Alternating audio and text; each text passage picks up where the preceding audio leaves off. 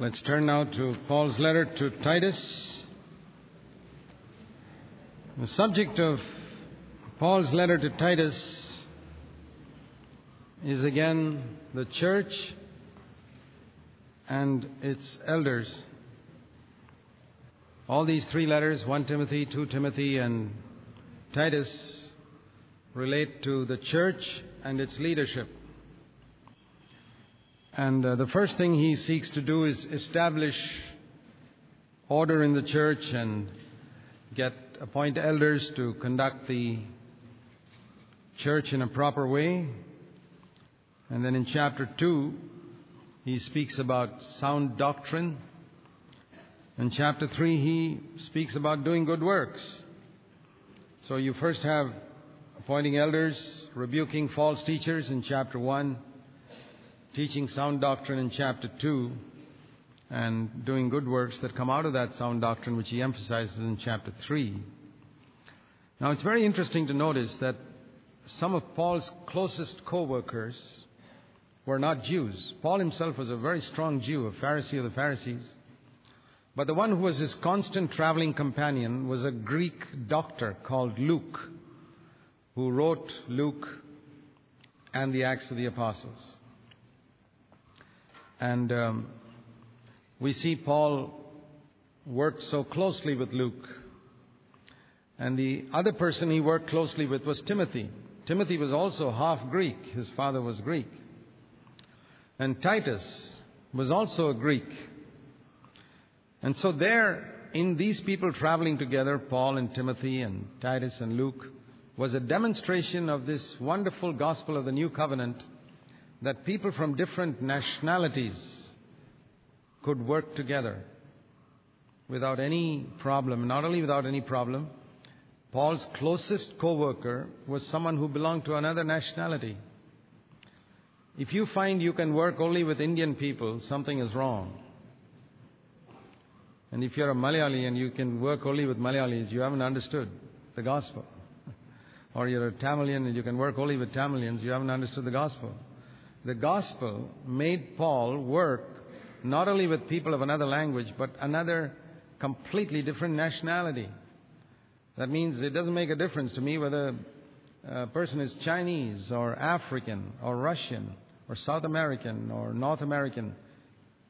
Everything is, there's nothing that hinders our working together because of nationality. Temperament can be different, nationality can be different, language can be different, and yet some of these people may be my closest co-workers. And I found this to be true.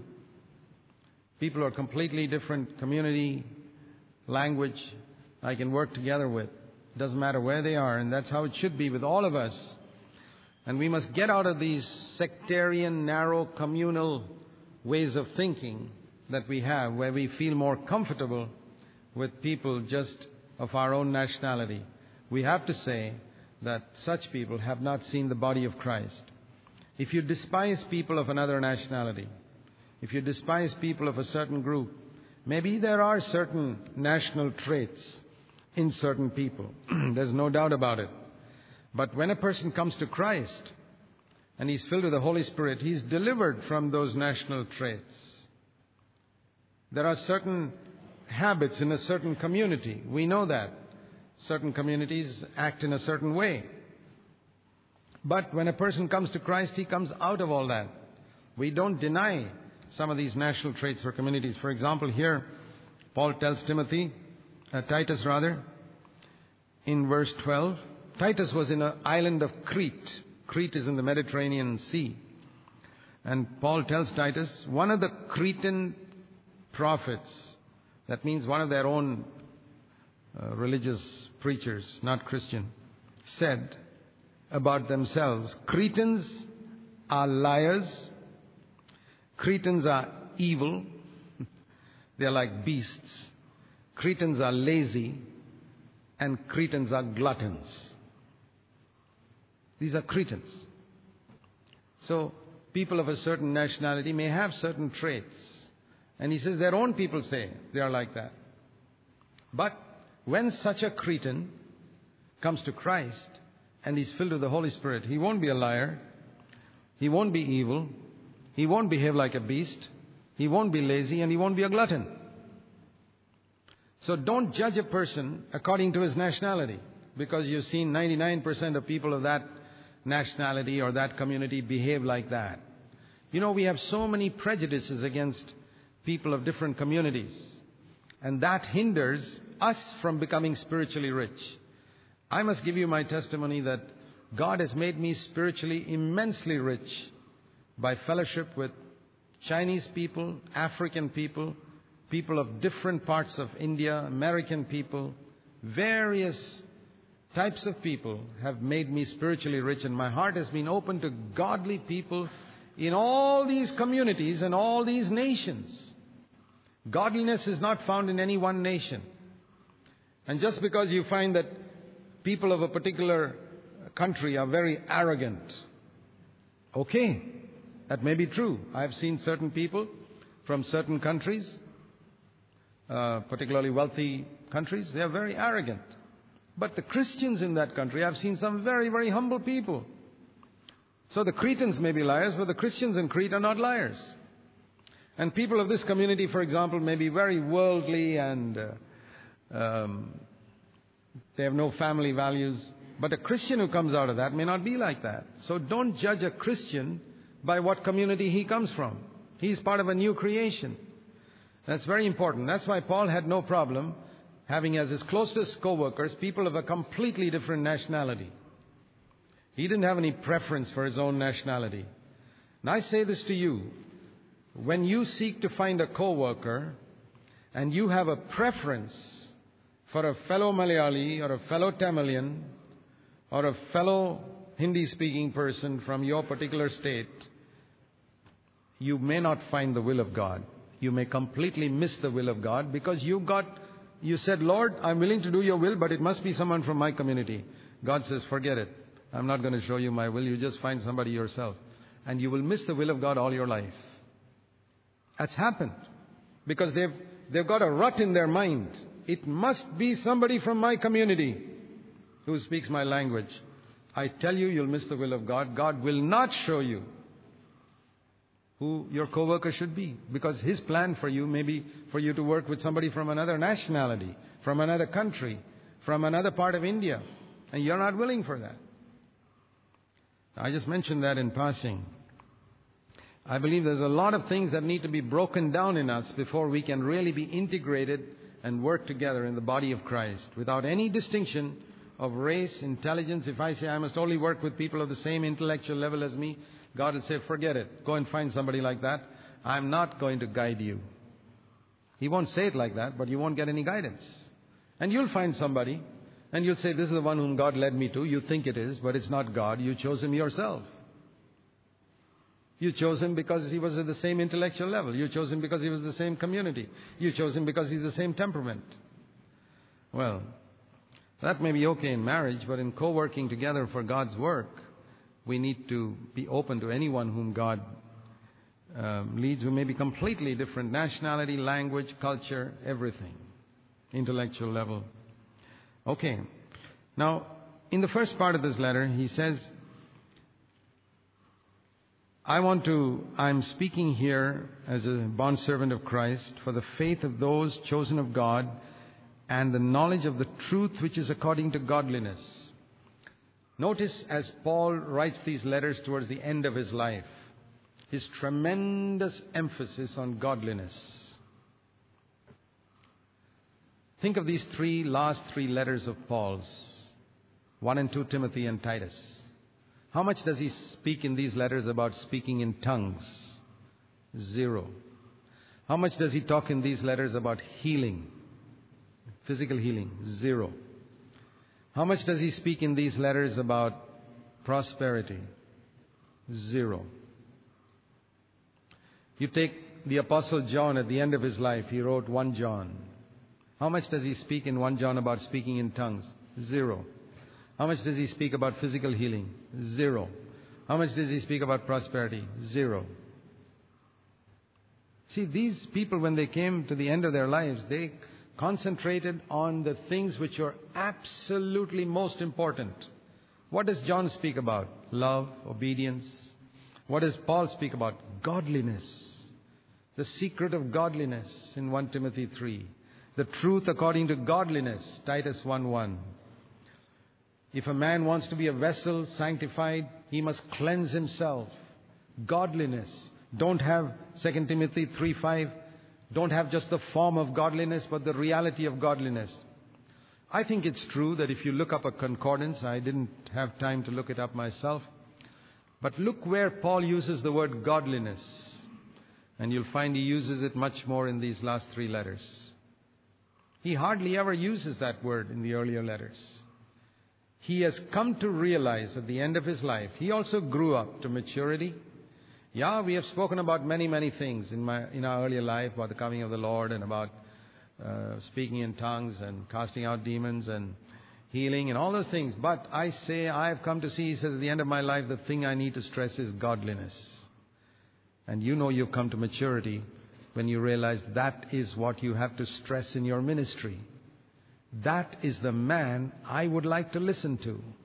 A man who is mature and who has seen what Paul and John saw at the end of their life, that godliness is what builds the church of Jesus Christ today. Not tongues and healing and prosperity. We're not against those things, but those are not the things we stress. So today, in a world where people are preaching so many things, if you want discernment, if you want to know who's mature, look at the example of the apostles. And you will see for yourself the truth which is in line with godliness. There's a lot of other truth. There are truths like 2 + 2 is 4. There are also many truths like that about the earth going around the sun, and those are also truths. But I'm now talking about the truth in line with godliness. He says that's the thing that matters, and God has made me an apostle for that. And he says, I'm writing to you, Titus, and I left you in Crete, verse 5, so that you can set in order the things that are wrong and appoint elders in every city. In every church, Paul was concerned towards the end of his life, there must be elders. Always plural. Never one single pastor.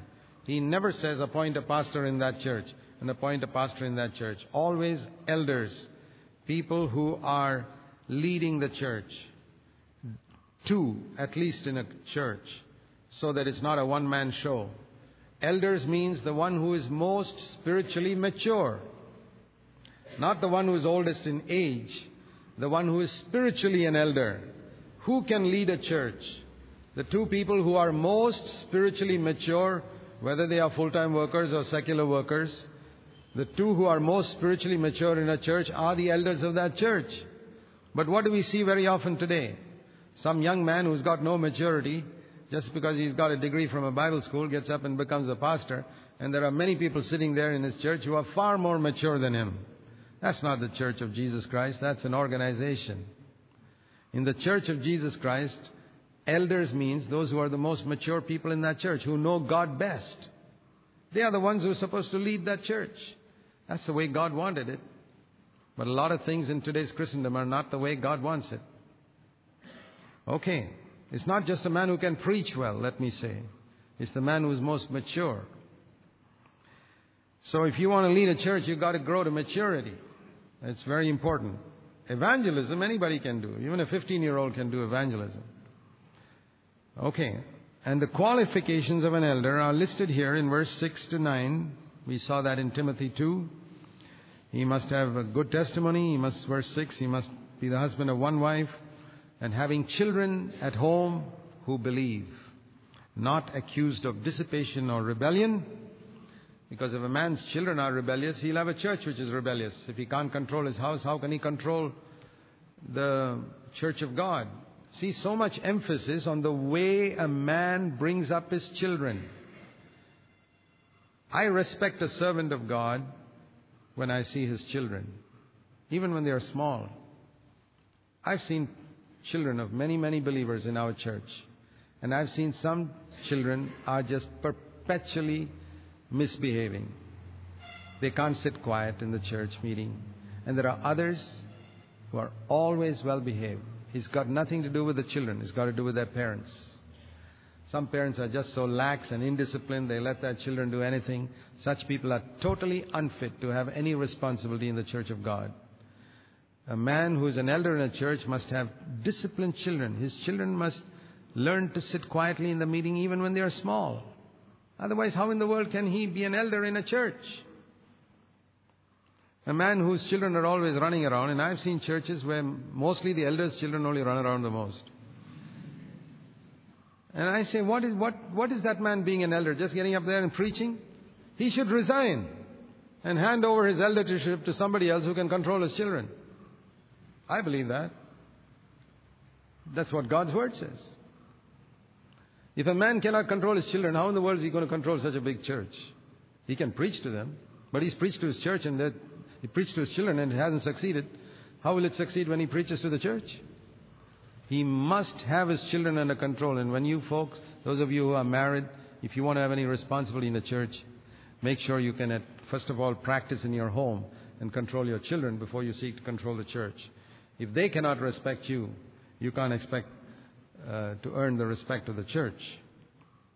He must be not one who is quick-tempered and angry, one who is ready for a fight. Such a person is not fit for an elder. No, people are always ready for a fight. They must join some team of gundas or something like that. They're not fit to be elders in churches. Elders in churches are people who don't want to fight with anyone, who are peaceful. And they must not be interested in money. Oh, so important. They must have no interest in gaining money from people, visiting the rich people's homes. And they must be hospitable. Their home must be open to people who can come for help. They must love what is good, sensible, righteous, devout, self-controlled. And an elder must be a man, verse 9, who holds fast to the faithful word of God in accordance with the teaching, so that he can exhort with hygienic doctrine.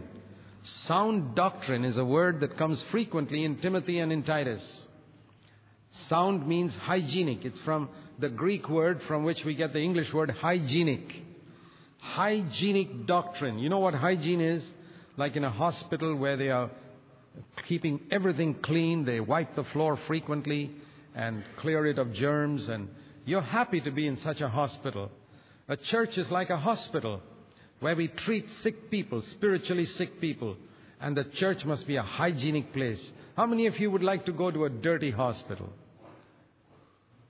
A lot of churches are like that, like government hospitals where you get sicknesses which you never had when you went there. And some churches are like that. Some new believer comes in and he develops some habits there which he never had when he was outside. Bad habits. What sort of hospital is that? Because they don't have hygienic teaching, they don't have a hygienic standards in that church. So he speaks about hygienic doctrine. Doctrine that leads to godliness. If you want to build a church that pleases God, preach godliness. And he says, because there are many rebellious men and their mouths must be silenced. Verse 10 and 11. Empty talkers. Don't let an empty talker get up and bore everybody in your church. Sometimes I've had somebody get up and speak and he just goes on and he's boring. And I say, brother, can you finish in one more minute, please? Because we got to hear some other people also. And if he doesn't finish in 1 minute, I get up and I put my arm around him. And I say, brother, we've heard you. We appreciate what you said. But I think you should sit down now. Let's hear somebody else. You got to silence these empty talkers. Not in a rude way. But we have a responsibility to make sure that people who got nothing to say don't get up and say that in the pulpit. Because there are so many people sitting there spending 1 hour of their precious time. Don't waste their time. Empty talkers. Very, very important that we don't let such people. We got to silence them, it says in verse 11. Because sometimes they are also deceivers. They upset whole families. And the only thing they are interested in, verse 11, is money. If you have a preacher come to your church and you find that the only thing he's interested in is money, just send him packing off as soon as possible. That's the best thing you can do for him. That'll be his salvation and the salvation of your church also. The only thing they are interested in, verse 11, is your money, it says. That's how the Living Bible paraphrases it, the last part of verse 11. They teach, and the only thing they are interested in is money. They are not interested in building up people to a godly life. Do you see how much, as we have studied through the New Testament, how much the Bible speaks about money? It's a very important factor. Jesus spoke about it. Paul spoke about it. He warned Timothy about it. It's a very, very important factor. And if you are a true servant of God, you will speak about it frequently and warn people about it. But I find very little of preaching about it today because most preachers are not faithful with money themselves. And that's why they can't speak about it and expose the sin that there is in Christendom today in this area. And he says, you see, some of these Cretans are like this, and so that testimony is true. Therefore, reprove them so that they can become sound in the faith. Verse 13. And then I want to read to you this verse. In the midst of this, this Cretan society, imagine what to be a light in a Cretan society was like. You were surrounded by liars and gluttons and evil people and animal-like people and lazy people. And in the midst of that darkness, the church has to shine. And in our society, it may not be these things, it may be these things, it may be other things. The very thing that our society specializes in, the church must be different. In every area, it must be different from the society around us. If the society around us, no husband helps his wife in the work in the home, then in the church we must be different. We husbands must help our wives at home.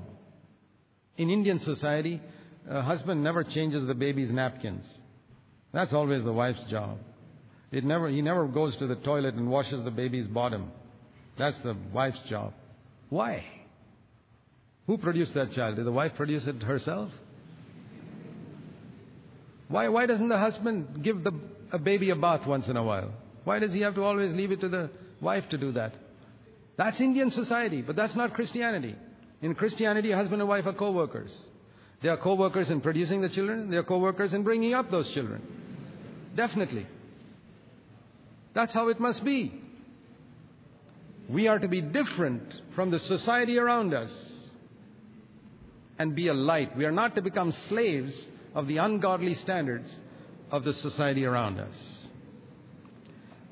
And further, in Titus 1:15, it speaks about, if you are pure, all things are pure to you.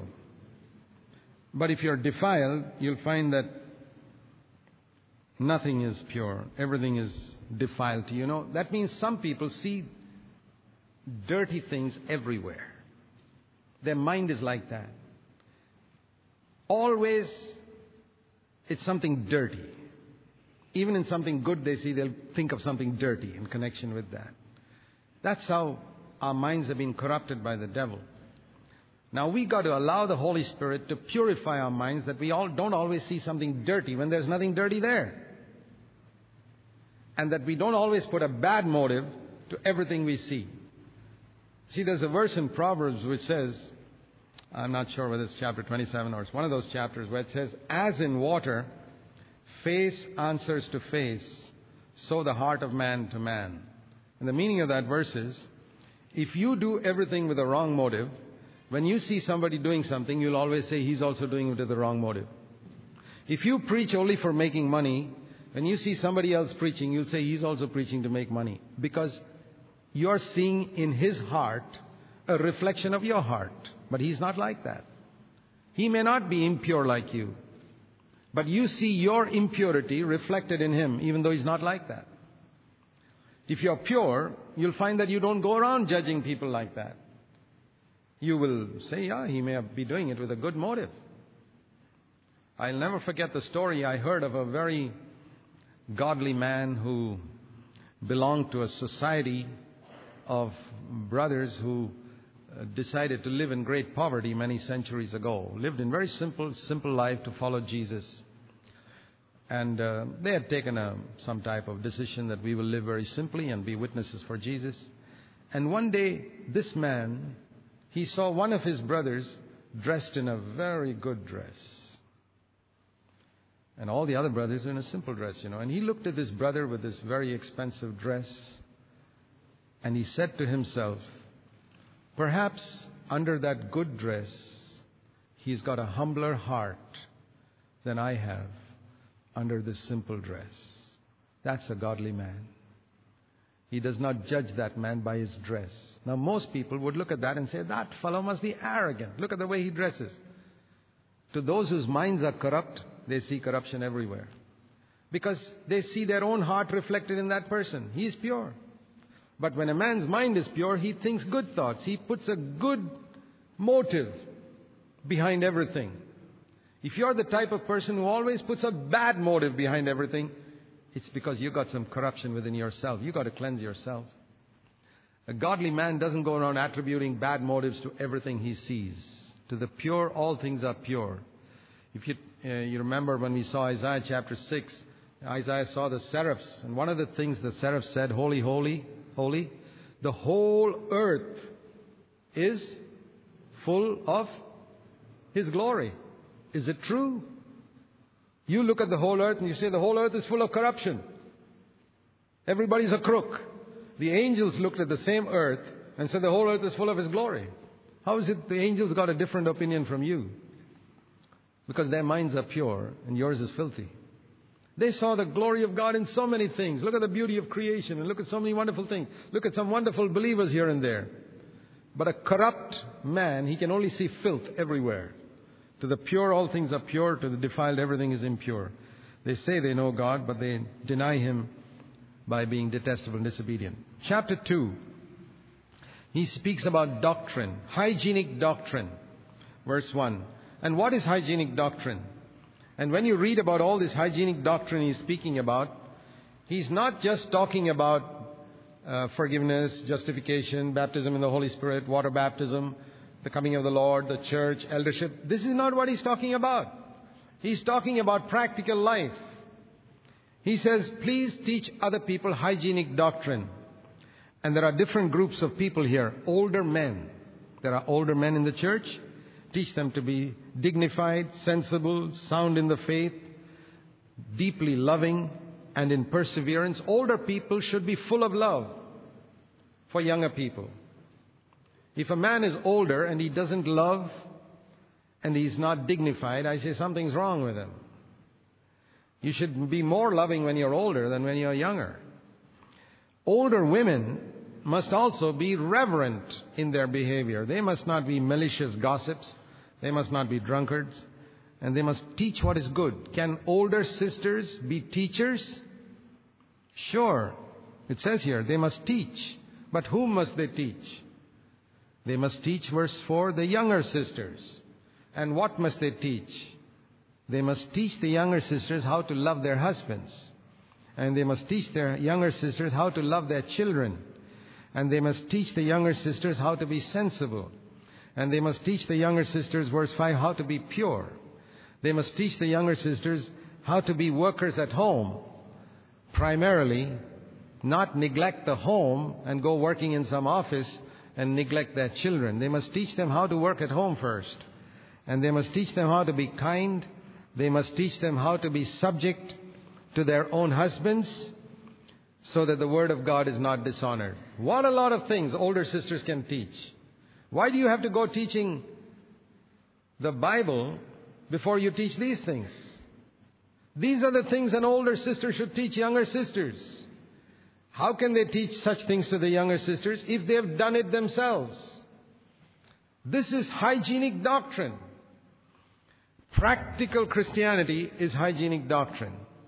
Please remember that. It relates to life. It relates to love. It relates to being sensible.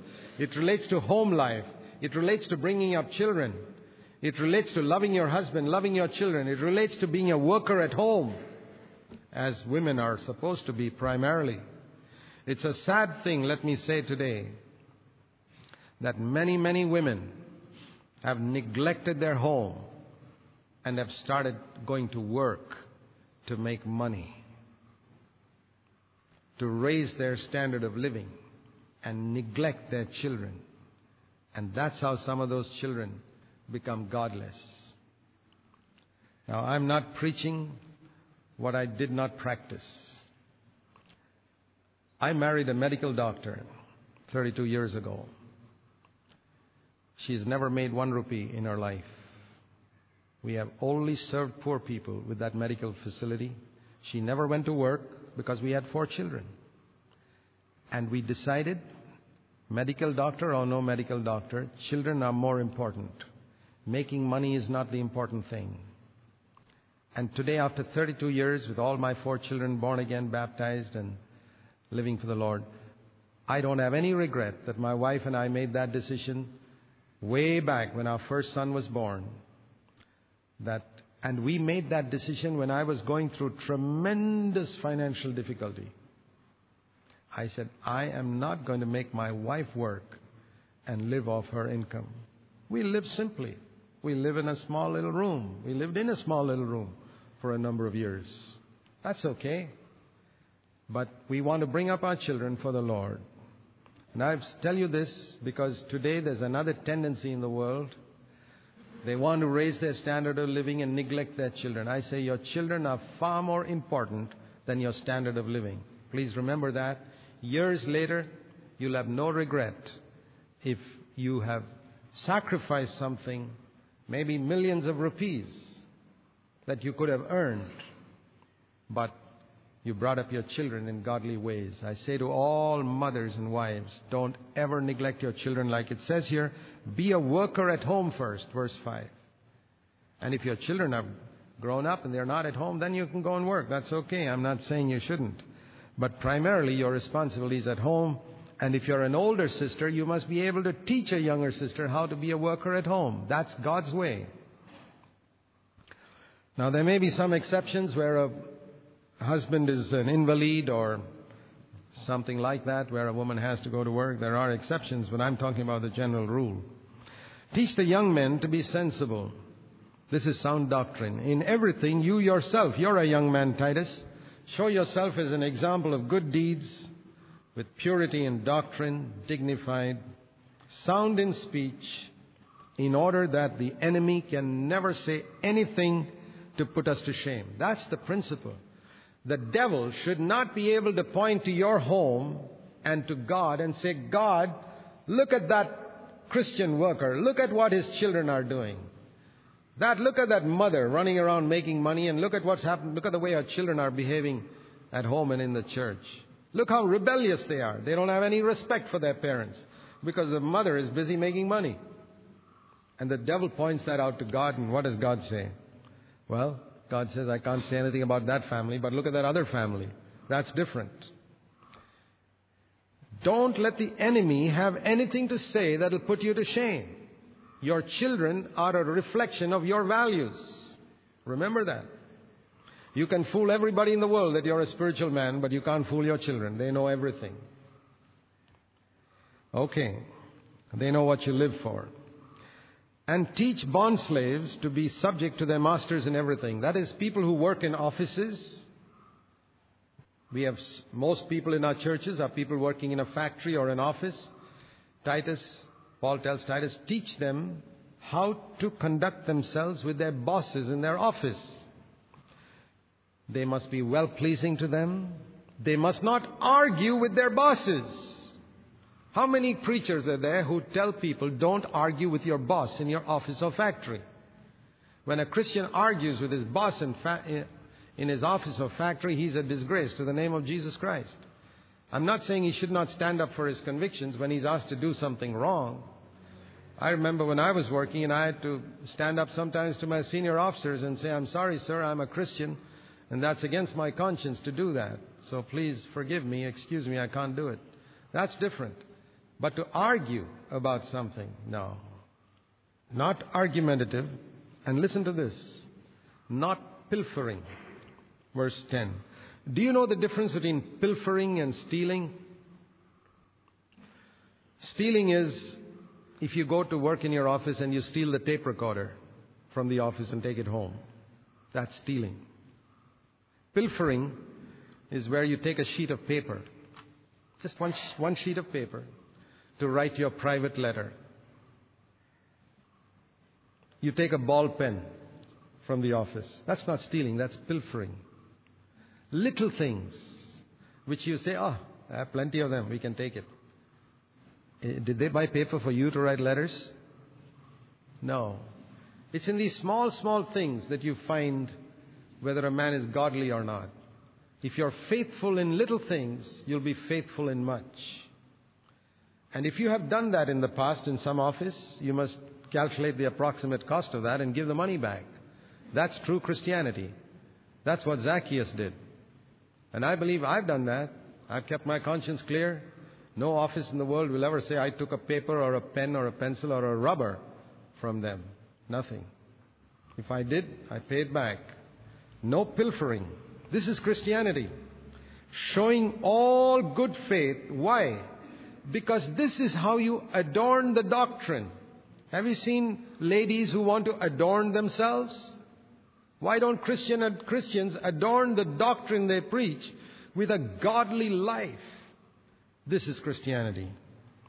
Because the grace of God has come teaching us, verse 12, to deny ungodliness, worldly desires, and to live sensibly, righteously, godly in this present age. Looking for the blessed hope and the appearing of the glory of our great God and Savior. This speaks about what the Lord has done for us in the past, brought salvation, what He's doing for us in present, verse 12. We live a life denying ungodliness, and what we look forward in the future, verse 13. 11, 12, and 13 are past, present, and future. Christ is coming. Why did Christ give Himself for us? Verse 14, that He might purify for Himself a people who are zealous to do good works. If you are converted and saved by Christ, you must be a person who is very eager to do what is good. That is God's will for you. So this is sound doctrine. This is hygienic doctrine. It's not just a question of justification and sanctification and baptism in the Holy Spirit. All these things are sound doctrine. Practical Christian life is sound hygienic doctrine. A doctrine that does not lead to a godly life is not hygienic doctrine. It's the doctrine of the slums. It's the doctrine of that filthy hospital that doesn't sterilize its equipment, that doesn't clean its floors. It's the doctrine of that filthy church that does not lead people to godliness. Hygienic doctrine is what we need in the church, and Paul tells Titus, speak these things, exhort these things, reprove people with all authority.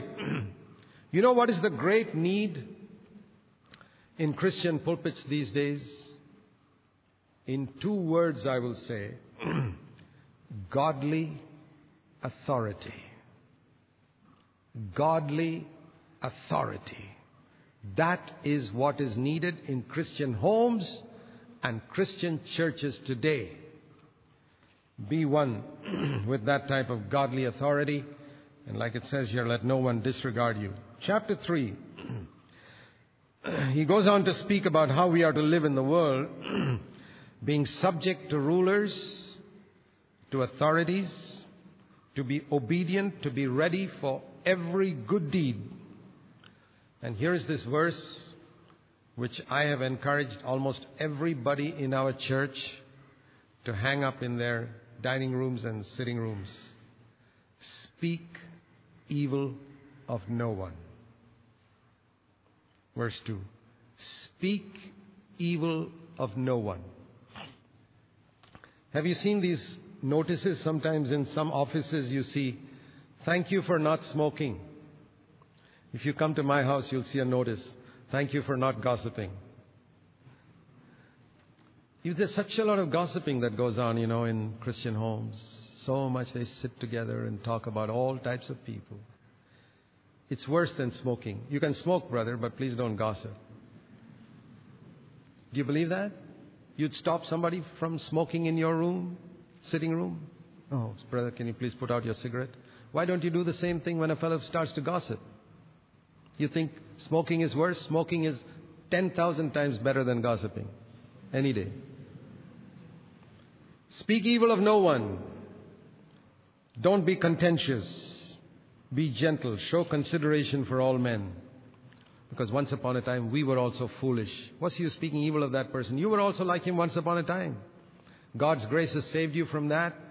Maybe you're a better person today, but that's God's grace. We were also foolish, disobedient, deceived, enslaved, spending our life in malice and envy, hating other people and hated ourselves. But the kindness of God redeemed us. He saved us, not on the basis of any good works. You see, this is Paul's emphasis even at the end of his life. He said it in Ephesians, he says it here. God did not save us on the basis of any good thing we ever did. He loved us and He saved us, not because of our righteousness, but according to His mercy, washed us, renewed us by the Holy Spirit. This is the secret of all Christian life, the Holy Spirit, which He poured out upon us, whom He poured out upon us through Jesus Christ. Throughout Paul's ministry and all his writing, he places an emphasis on the Holy Spirit, justified by His grace and made heirs according to the hope of eternal life. And he says in verse 8, speak these things confidently. Confidently. Whenever you preach, verse 8, speak confidently. I remember hearing what an actor once said, a very famous actor. He said once to a preacher, he said, the difference between us actors and you preachers is this. We talk about, when we are acting, we talk about unreal things as if they are real. But you preachers, you talk in such a sluggish way about real things as if they are unreal. That's really true. I've heard so many preachers in my life. They don't have a fire about them. They don't have a zeal about them. There is no earnestness. They're talking about eternal things, about eternal life and eternal death, about hell where people can burn forever. They speak in such a sleepy, sluggish way. Who's going to believe them? There must be confidence in what you speak. They speak from the Bible as if they themselves are not sure whether this is really God's word or not. Don't ever be a preacher like that. If you're not sure, brother, don't speak. Go and do business or go and do something else. If you're not sure this is the Word of God, if you're not sure that this is inspired by God, please don't disgrace and bring confusion into the church by opening your mouth. Keep your mouth shut and go and do something else. If you speak God's Word, speak it confidently because you believe it is what God has spoken. These are things that concern eternity, eternal life, eternal death, heaven and hell. I believe it with all my heart. And that's why I speak confidently. I preached confidently 40 years ago, and I preach more confidently today because I'm more convinced of the reality of it. I have proved the promises in this book, and I've found them to be true. I have confidence. This is not some fairy tale somebody has invented. It's a great tragedy in Christendom. We don't have people who speak confidently. First, they don't know what God's Word says, and then they speak as if they're not sure whether this is God's Word or not. And don't get into foolish controversies. Verse 9. And strifes and disputes. So much of emphasis, Paul says at the end of his life, about controversies, strifes, disputes. Don't get involved in all these things. If you find a factious, argumentative type of man, give him a warning first. Brother, please don't. Let's not talk about this. Give him a second warning. After that, just reject him. Because such a man is self-condemned. You know, once a man came to my house and he began to argue about some doctrine. Some silly small doctrine that was a big thing for him. It had nothing to do with the central things of the Christian life. I said, brother, see, I don't want to talk about that. I've got a different conviction. You've got a different conviction. Let's talk about Jesus. Let's talk about His Word, His work. And if you promise not to talk about this, we can sit and talk. He was some stranger. And then after 2-3 minutes, again, he would go back to that subject. Well, I gave him a second warning, like it says here. And I said, brother, if you're going to go back to this, I'm sorry, I'll have to ask you to leave. And so we talked about the Lord for 2 or 3 minutes and back again to his favorite topic. And his topic was, by the way, you must not take medicine when you're sick. That's what he was trying to convince me about. I said, brother, if you want, don't take medicine. I'm not trying to convince you. But if I'm sick, I like to take medicine because I want to be healthy. This is not a major issue for me. And finally I had to say, brother, you come back to the subject again. I've got many other things to do. Please excuse me. I led him to the door, opened the door, and said, goodbye. God bless you. But then he started writing letters to me. Now I know his handwriting, as before I open the letter, I tear it up.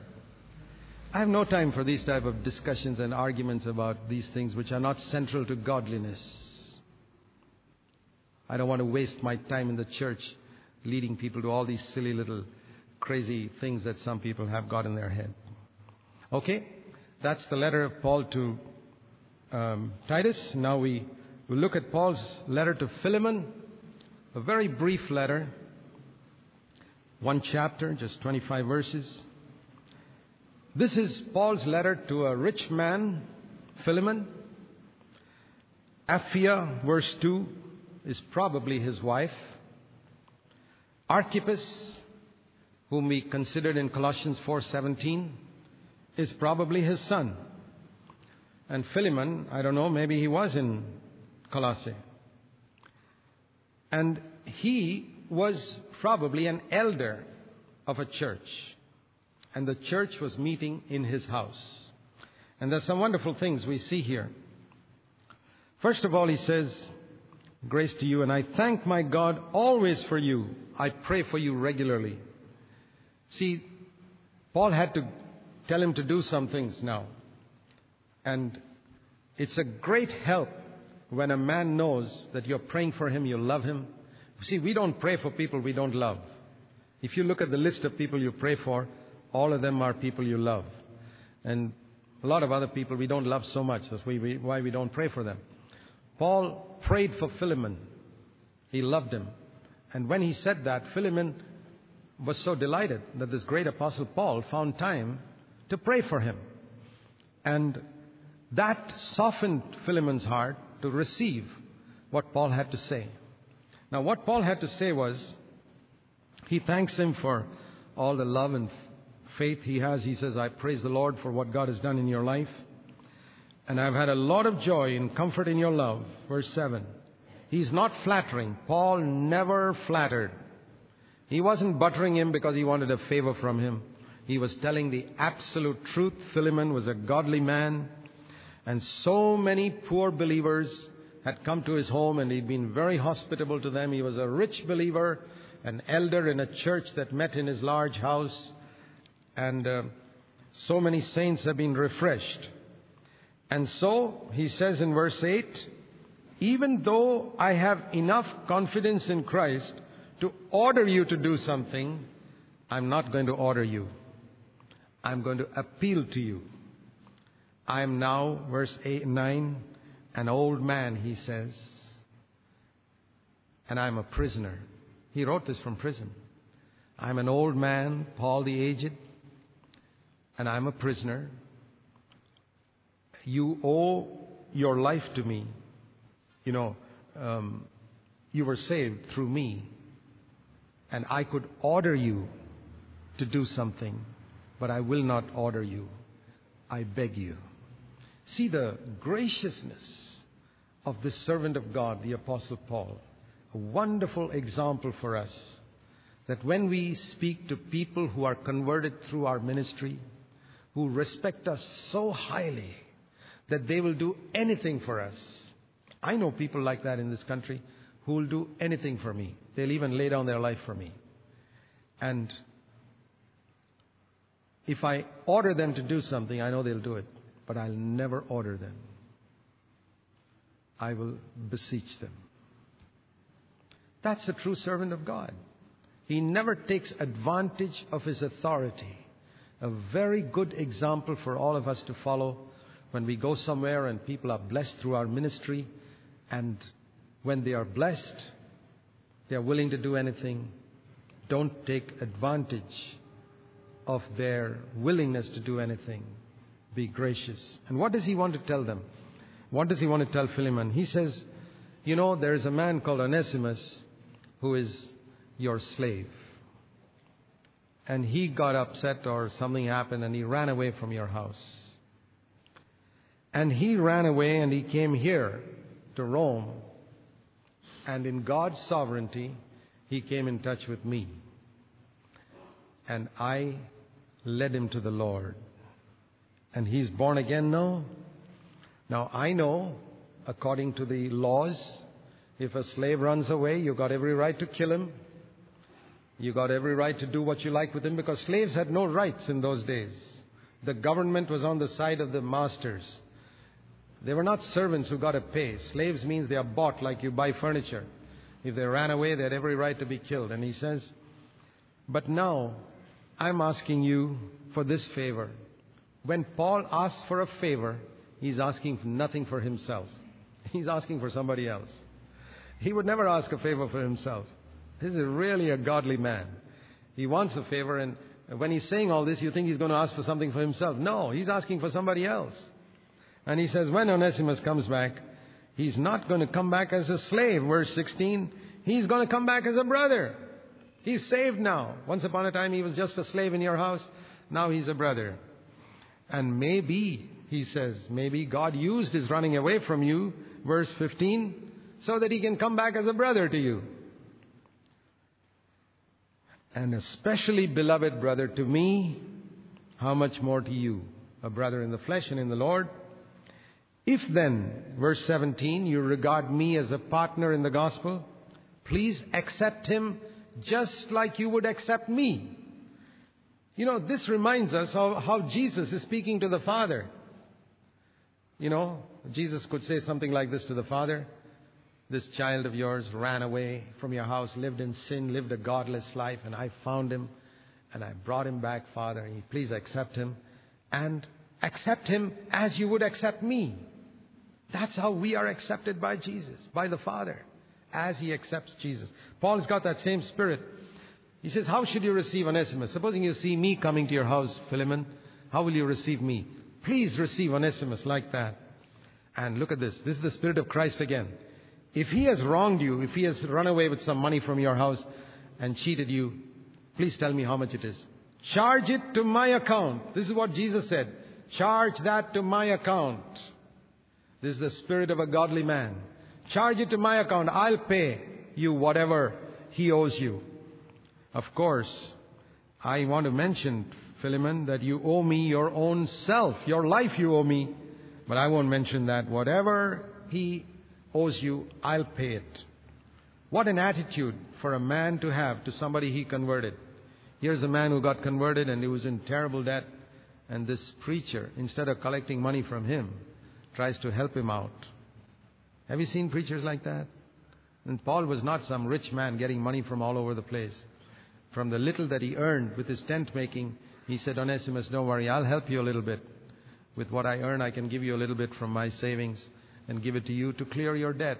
Boy, what an example.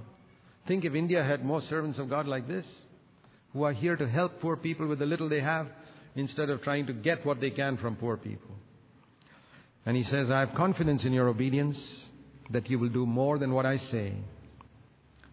And you also please prepare me a lodging, because I think I'll be freed from my prison soon and I'll be able to come to you. And he says, all these co-workers of mine are also greeting you. Now, what I want to say is, Paul did not tell Philemon, now, don't keep him as a servant, give him one room in your house. No, he was still a slave. Paul did not carry on a crusade against slavery. He knew that if he carries on a crusade against slavery, he will not be able to build the church. To carry on a crusade against slavery is a good thing. But if you carry on a crusade against slavery, he knew in that time he will not be able to build the church. His calling was not to carry on a crusade against slavery. There are some people who are called to do that. Abraham Lincoln, when he was president of the United States, he carried on a crusade against slavery. Okay, let him do that. But Paul realized, I have only one life and God has not called me to do this good thing. God has called me to do a better thing. Now that's a word for us today. You can get taken up with some social cause or liberation theology or something like that and say, that's what we must do. Well, you can do that. That's a good thing, but you'll miss the best thing. The best thing is to save people from hell and to build the church of Jesus Christ. You can have a choice. I'm not saying this is not good, but I'm saying you're missing the best, and the good can be the enemy of the best. So that's what we learn in this letter. He said, take him back as a slave. And so, when the church met in that house, he was Brother Onesimus and Brother Philemon. After the church meeting was over, he was Onesimus the slave and Philemon the master. What a demonstration of the unity in Christ. The Lord does not come to abolish all social distinctions. He did not come to establish communism to make everybody equal. Philemon and Onesimus were not equal. That's one book that shows that the Holy Spirit is not a communist. He didn't come to establish communism. Philemon remained the rich master. Onesimus remained the slave, but they were one in the church as brothers. Let's pray. Heavenly Father, we thank you for the balance that we get from your word, wonderful teaching concerning every aspect of life. Help us to walk in the light of it all our days, we pray. In Jesus' name, amen.